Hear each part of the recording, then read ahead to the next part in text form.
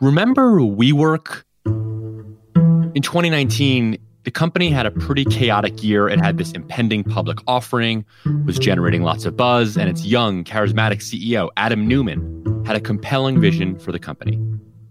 But then the wheels came off the bus. Investors started questioning the company's business model. Its valuation dropped by half to $20 billion, and then by half again to $10 billion. The IPO was withdrawn. Adam Neumann left the company, and it laid off thousands of employees. And after all of that came the pandemic. Offices shuttered, rent went unpaid. It has not been a good time to be in the office rental business. But recently, WeWork has seen something of a comeback. Sort of. Ronnie Mola is here to talk about it. Hey, Ronnie. Hey, Teddy.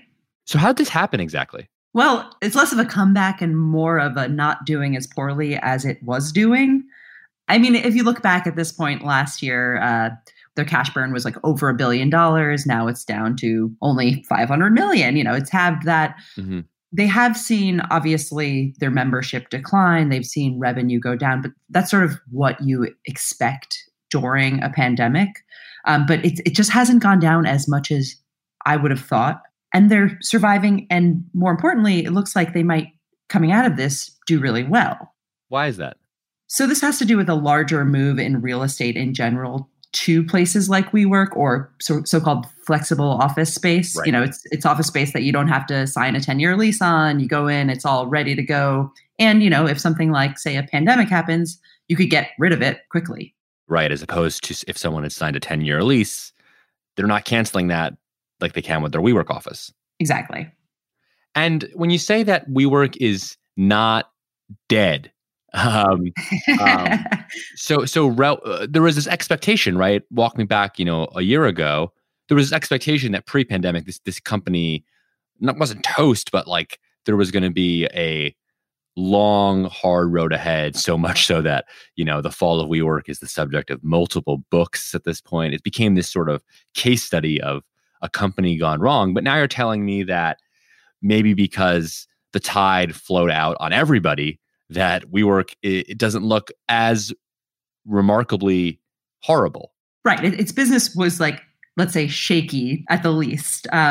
But a lot of the things that they instituted when, they got rid of their sort of profligate CEO, they got a new CEO, they started cutting costs and, really right-sizing their portfolio, which is another word for saying like, these are the offices we should have, and maybe we shouldn't, start renting any new places. So they started being a lot more conservative with their finances, and getting rid of all of these extra businesses like the wave pool, for example, things like that. So they started doing this pre-pandemic. So going into the pandemic, things didn't look so bad for them.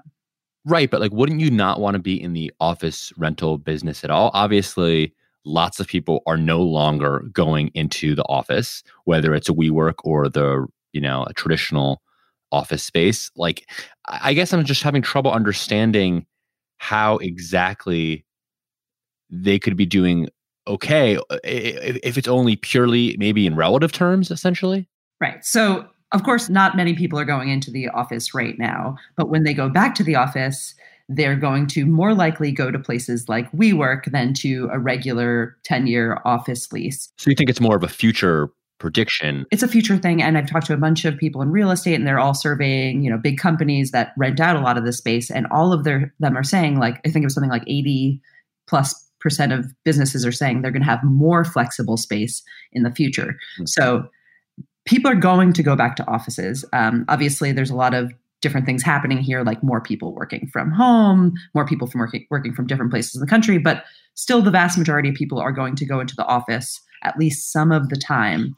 So what big companies who rent out office space are thinking is, okay, we know we need office space, but we don't know exactly what that's going to look like. So we want to hedge and get this sort of flexible office space. Gotcha. So it's that this is better than the alternative. Right. When we think about the future of the office, which I know is something you've written a lot about, when people return, couldn't you imagine workers being leery about sharing an office space with someone they don't know? Like, I'm thinking through, at least in the traditional office structure, right? Everybody who's there. Maybe your company has a policy requiring vaccinations. Like what's sort of the bet that people are making about what the office looks like if you're a believer in WeWork? So there's a few things here. One, companies like WeWork have had to pivot a little bit. There's less of this idea of like, I'm going to share a bench with this other person that I don't know, and all these communal spaces. What they did was quickly sort of make a lot more private offices. They're pretty nimble about constructing their space. They were able to set up a lot more private offices. There are still communal spaces. So they did that. They're less straight co-working, drinking beer with randos, and more, a little glass box. Mm-hmm. And then it actually seems like people aren't thinking that we're going to have to act like there's a pandemic forever. Like, I think by and large, when we go back, we're not necessarily going to have to be 6 feet apart from people. When there's a vaccine out, people will be more comfortable in these smaller, tighter spaces. A few real estate people I talked to said, a lot of the questions early on about, are you sanitizing this? What's the air filtration system, et cetera? Mm-hmm. They've answered those questions, and now those questions have sort of died down. So it might not be as big a deal as we thought it's going to be, especially once there's a vaccine. Rani Molla, you can read more of her work at recode.net. Thanks for joining us. Thanks for having me, Teddy.